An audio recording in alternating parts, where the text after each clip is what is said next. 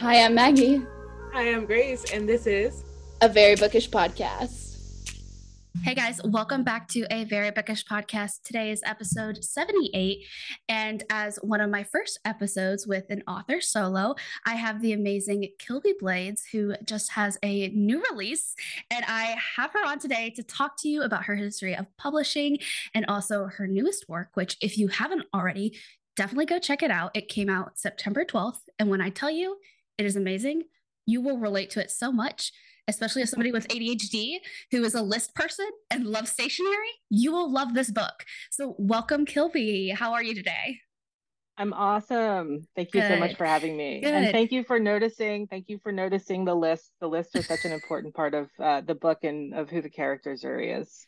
I mean, when I first saw the list, that's what first I saw the cover and I was like, oh, there's lists. And I literally was making a list of things I needed to do. And that was one of my top things was download the arc. And I looked at and I was like, this is interesting. This right. is this me? And then she talked about stationery and I was like, what? I was like, your girl loves to buy some good pens and paper and notebooks. Yes. Yes. I spend way too much money on that. So Zuri was like, oh, I was so happy when I saw that because I was like, I need to stay on track and focus. And I make so many lists throughout my day that it was such a relatable portion of the character. So for those of our listeners who don't know who you are, do you want to kind of give an introduction to who you are and your publishing history? Sure, absolutely. So I'm Kilby. I've been writing for about 20 years because I got my start in fan fiction, which is a whole other part of my writing life, which is actually longer than my current publishing life. But I've been publishing original fiction since 2017. So my signature, as I say, I write betas in the streets, alphas in the sheets, because I really like guys. I strongly dislike alpha holes. So I like a guy who can take charge when he needs to, but I tend to write really I tend to write heroines who sort of are taking charge of their own lives, and the men are there to sort of help them be who they want and need to be. And the alpha side only comes out when they really need it to come out. Yes, I can. Now that I'm thinking about it, I'm like, oh, I see what you mean. And I love that. What fan fiction did you used to write? So this will show my age, but the first fandom I ever wrote in was the Dawson's Creek fandom. And that's actually how I started writing romance, because I find that in I'm a big TV and movie junkie, but definitely in television franchises, the writers get the romance wrong. And I think that's why, there's a statistic, I can't remember the statistic exactly, but something like more than 80% of fan fiction is romance fan fiction, because you end up with these television shows where they either get the romance wrong or they make it they back burner the subplot and they underestimate how invested the fans are in the romance. And then you get people like me who have to come and either write what they wouldn't put on the screen or have to write the correct romance because they've gotten the romance wrong, which they clearly did in Dawson's Creek, because Joey and Pacey belong together. And I felt vindicated. Spoiler alert, at the end of the series, they end up together because I was right all along. So Dawson's Creek was my first fandom. I also wrote a lot of fan fiction in the West Wing for a period of time. I wrote one Divergent fanfic that I really, really love. And I wrote in Twilight. Wow. I feel like every fan fiction author has to go through their Twilight fan fiction phase. It seems like every time I talk with somebody who writes romance, they're like, yeah, and then I had a Twilight phase. And I'm just like, I feel like that is a classic, that's a rite of passage for some fanfic authors, is you have to go through that Twilight phase initially.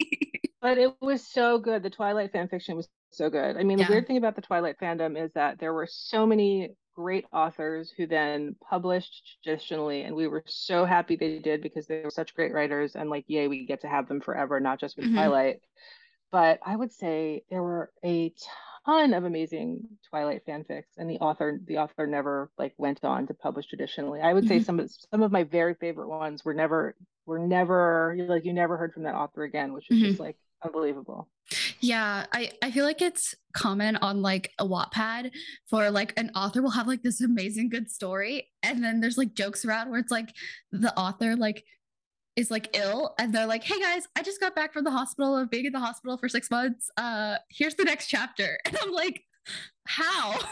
So I big big coots to fanfic authors because they are authors. Like there's this like weird thing that people don't think fan fiction authors are authors. I'm like, have y'all seen the things they write? They write better than sometimes the actual story is. So I commend you. Have you been reading fan fiction for right now? But since you're traditionally publishing, are you reading more traditional published? I read more traditionally published books. I've recently been really, really into memoir. So like Mm-hmm. I'm not, and I'm a huge audiobook listener, so I'm super into narrators. So right now I'm reading a lot of memoirs who are read by the narrator. And I'm reading the Mm-hmm. memoirs of a lot of like actors. Like I just read the Viola Davis memoir and like she is Mm-hmm. amazing. So listening Yeah. to her perform Mm-hmm. her own book was like the content was amazing and like her as the voice was amazing. I do read some fan fiction. Honestly, all I would say at least 50% of my romance author friends read fan fiction, whether they wrote fan fiction or not. So I have my friend Carrie is like my crack dealer, I call her. So I don't actually go through and look for them myself. She sends me her favorites and they are all amazing. That's good. That's good. I mean, do you still write fan fiction or is it you're just trying to keep to what publishing actual not actual books because they're all books, but like publishing them, or do you still continue to write fan fiction?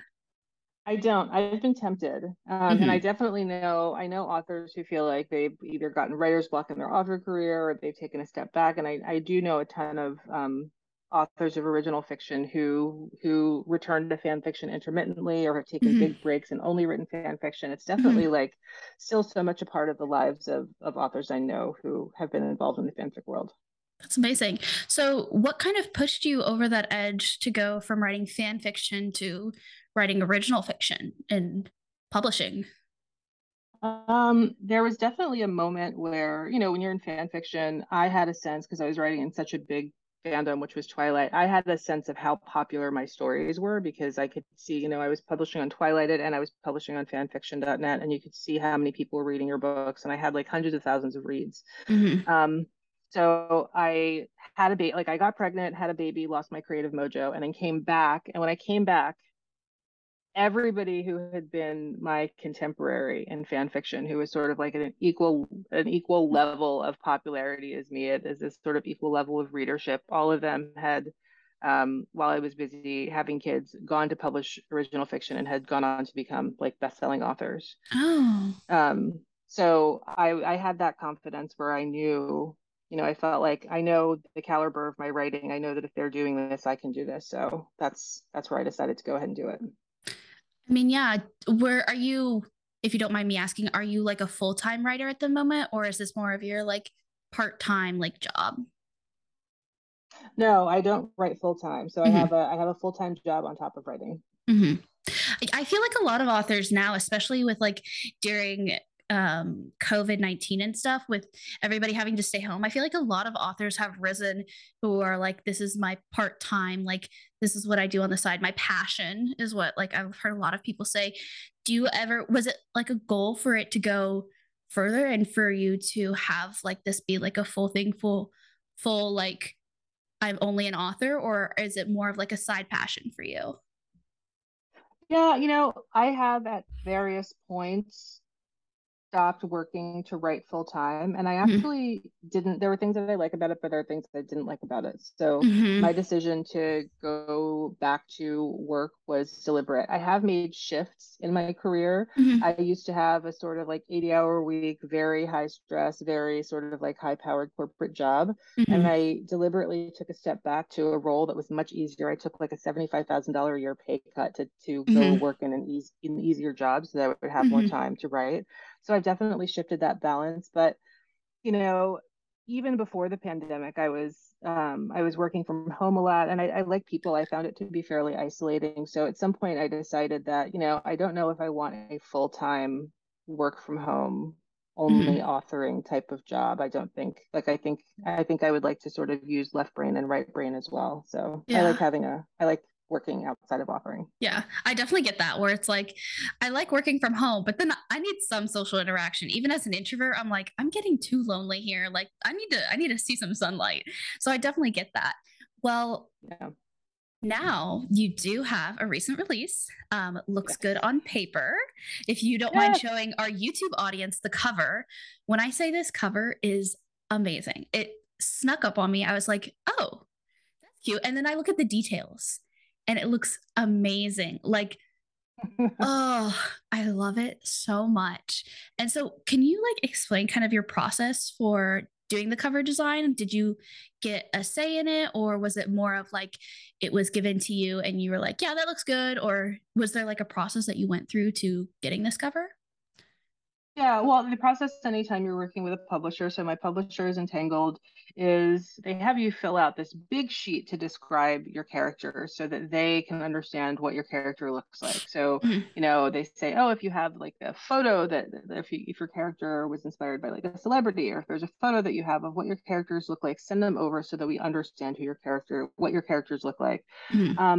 I think that Entangled did an amazing job with the cover. I think they really, really understood the book. They understood sort of like the punniness of the name. So the hero in the book is the heir to a paper fortune. Yeah. And they're pen pals. Yeah. So they sort of got the whole looks good on paper as the title. But I mean, if you could see the photos that I sent them of the characters, like the illustrations are spot on. And then actually the way that we ended up with the check boxes, the original cover had the scroll, but then my agent said, what if we put little checks? What if we put little checks next to looks good on paper? And that was sort of like the final polish, and everybody loved it. It was like the easiest thing. There were no rounds and rounds of going back. That's it was good. just like, boom, this is it. Yeah. That's amazing. Yeah.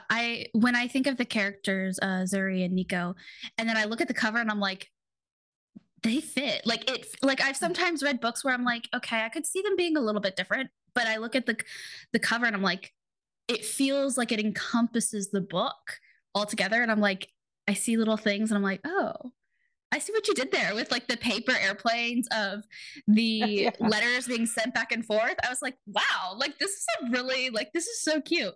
And the pink, I'm not much big of a pink person, but I feel like it's the perfect shade.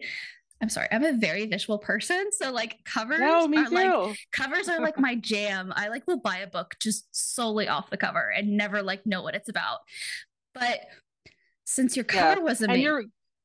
You're right about that. They definitely nailed, in addition to it just being a great looking cover, they definitely nailed, like, I agree that what's on the cover is also what's in the book, which I feel like is not happening a lot. A lot of times you have authors who are sort of trying to follow trends, and they say, oh, this kind of cover is selling, so I'm going to put this kind of cover on my book because it's selling. And then as a reader, you're surprised by what's inside. Yeah. So I really appreciate that the book and the inside, that the cover really matches the insides of the book. Yeah. And Nico looks so good on the cover too. I was like, I want an Italian man myself. Maybe I'll get a pen pal too. So for our listeners, I did give the warning today, which our episode went up today, which technically is a week later when this episode goes up. But do you want to kind of explain who the characters are and kind of the basis of this story that I have fallen in love with? Is so good. I give it 5 stars on Goodreads. Like, y'all need to read this book. Sure. So Zuri works as a customer service rep for a terrible, terrible, cheesy dating app called Hookups with a Z. Like, that's how cheesy it is. And basically it's her job to get calls every day from people who are like mad about their like hookup dates. And it's really awful. It has left her with zero faith in humanity and with dating. And she lives in Oakland, California, which is close to where I live. And Oakland is pretty like crunchy, and she's very sort of Northern California in that way. And she's looking for somebody substantial. She's looking for, if she's going to be in a relationship with anybody, and she's not necessarily looking for a romantic relationship, but she's just looking for people who are real, because she feels like she's kind of surrounded by fakes and phonies. So she loves paper. She kind of like blows her paycheck at the paper store. She of course has a favorite paper store that she goes to, and the staff at the paper store know her. and she has a favorite paper manufacturer. So basically, this paper manufacturer, Emporio, is sponsoring a pen pal program, and she joins the pen pal program, and that's where she meets Alessandro, who is supposed to be her pen pal.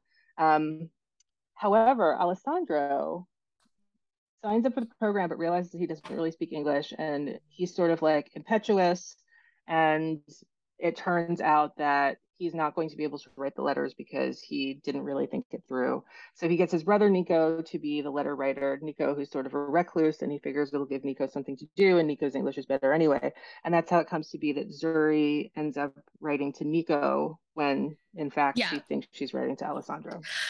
This is one of my like favorite tropes. I think when on the cover it was like he's not who he seems to be or something. It was something along those lines. And I was like, oh my gosh, is he going to be like faking being somebody else? And those are one of my favorite tropes. And I think that is what snuck me in. I was like, oh my gosh, this is like the trope that I look for. Cause it's like, I need some lies. I need some tension. I need her to like find out that he's not who he says he is and then groveling. Like, I need this. So I loved that. Right. And especially in the 21st century, I mean, you would expect that if you're on a dating app, like everybody sort of knows when you're in the digital world that you probably are not dealing, you possibly are not dealing with who you think you're dealing with. So she sort of goes all the way in the other direction to try to find somebody whose identity she can rely on. And of course, that also falls through. Yeah. So obviously because they're pen pals, they send letters back and forth. So how did you deal with like in other romance books and stuff? You see, at least in the beginning, you see that there's a lot of interactions between the characters because they're seeing each other face to face. How do you create that tension of people who are across the world from each other? And how do you put that on book where you're wanting author, or like, what was your thought process behind that?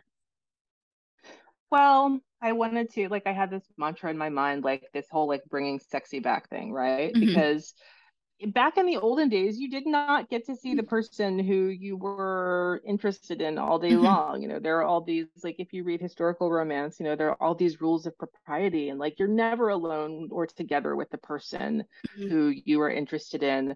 So I strongly felt that even though it was a contemporary romance, you know, we're dealing with modern people in the modern day, I felt like there was absolutely a way for them to be building a relationship together that didn't depend on them being together all the time. And of course, that allowed me to sort of show what their lives were like. So I got to show Zuri's terrible, cheesy job and her like awful CEO and her boss who was stealing her ideas.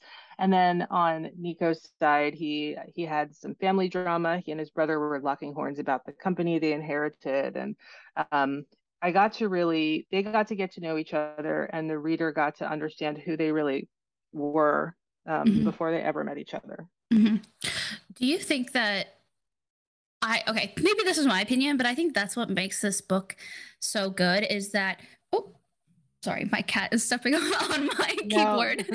That's okay.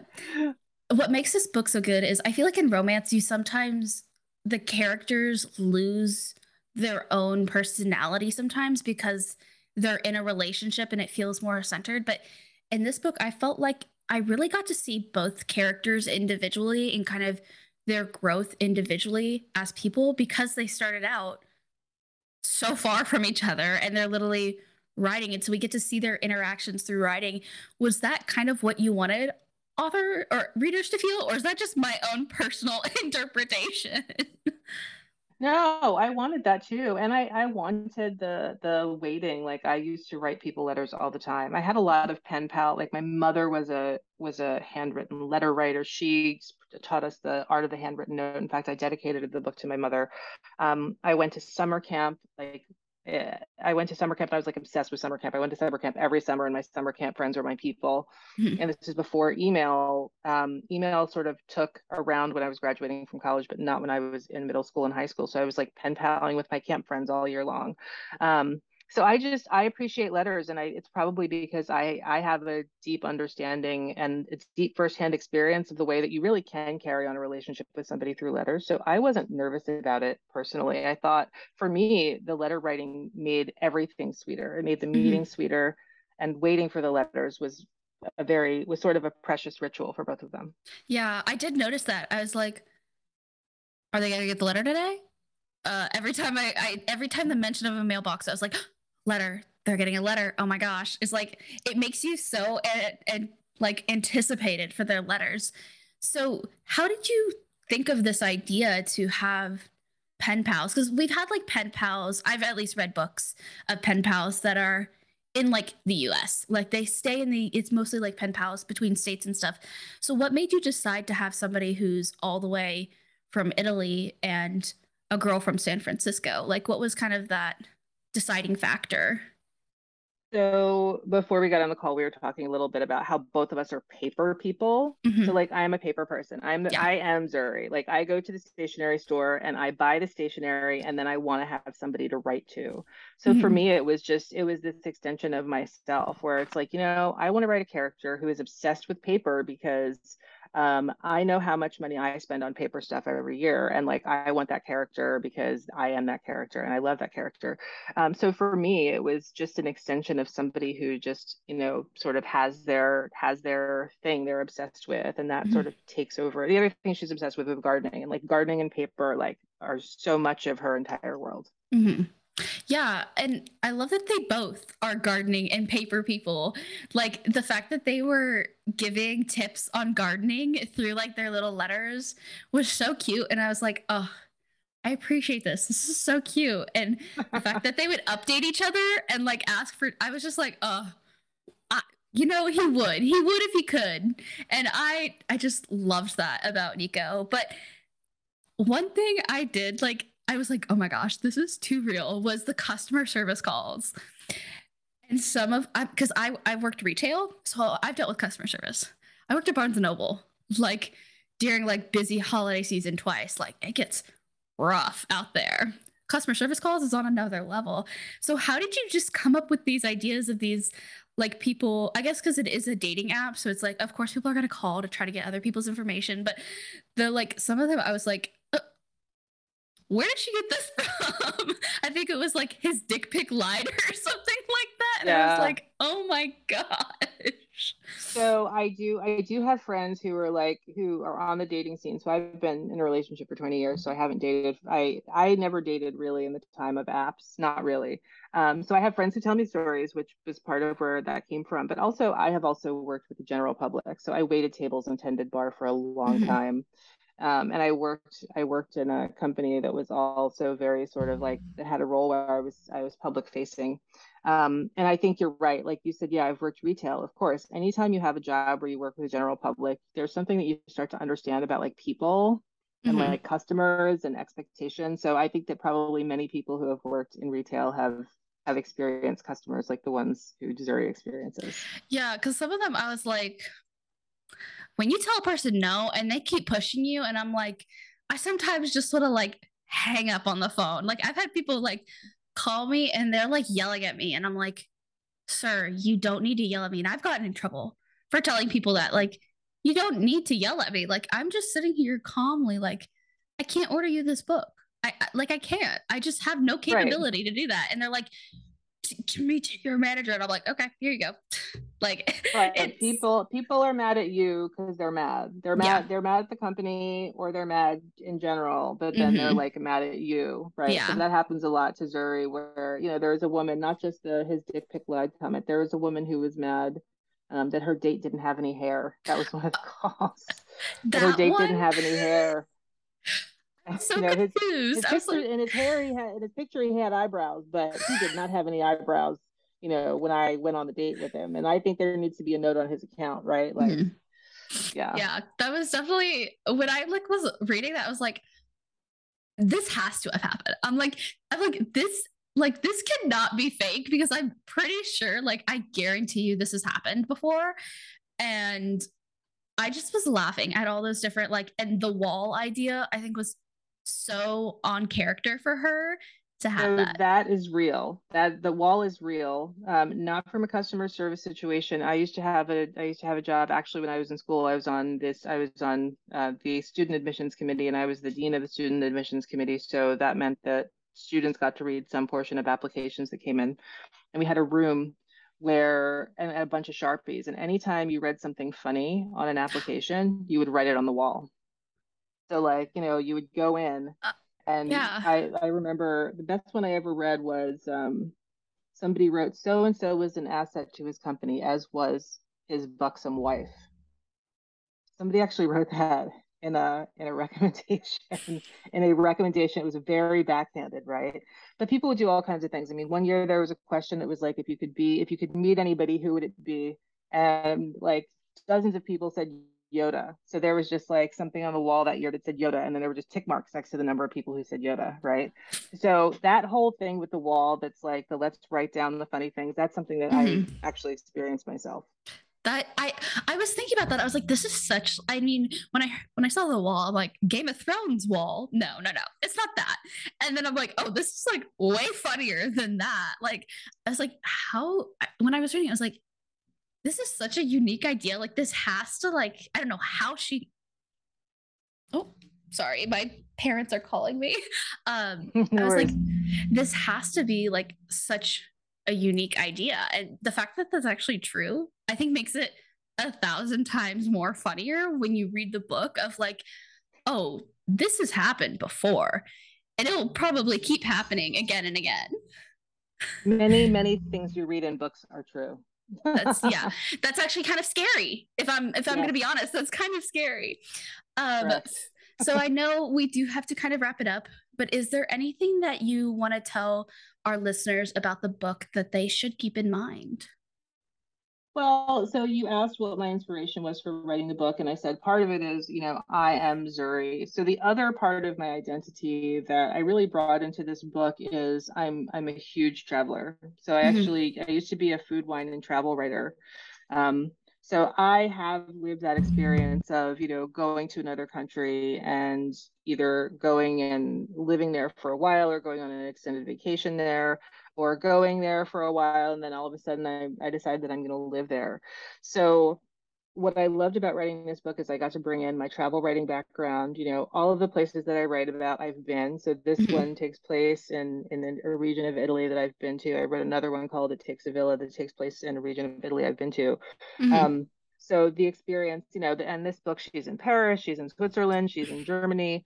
And a lot of those experiences and those feelings and that reliving is also drawn from my life. And I love bringing that experience of travel into my books. If you could sum up this book in one sentence, what would like your like round up like overall view of what this book is, to kind of like an elevator pitch to somebody who looks at this book in the store and is like, should I get it or should I not? What would you say to that person? Wow.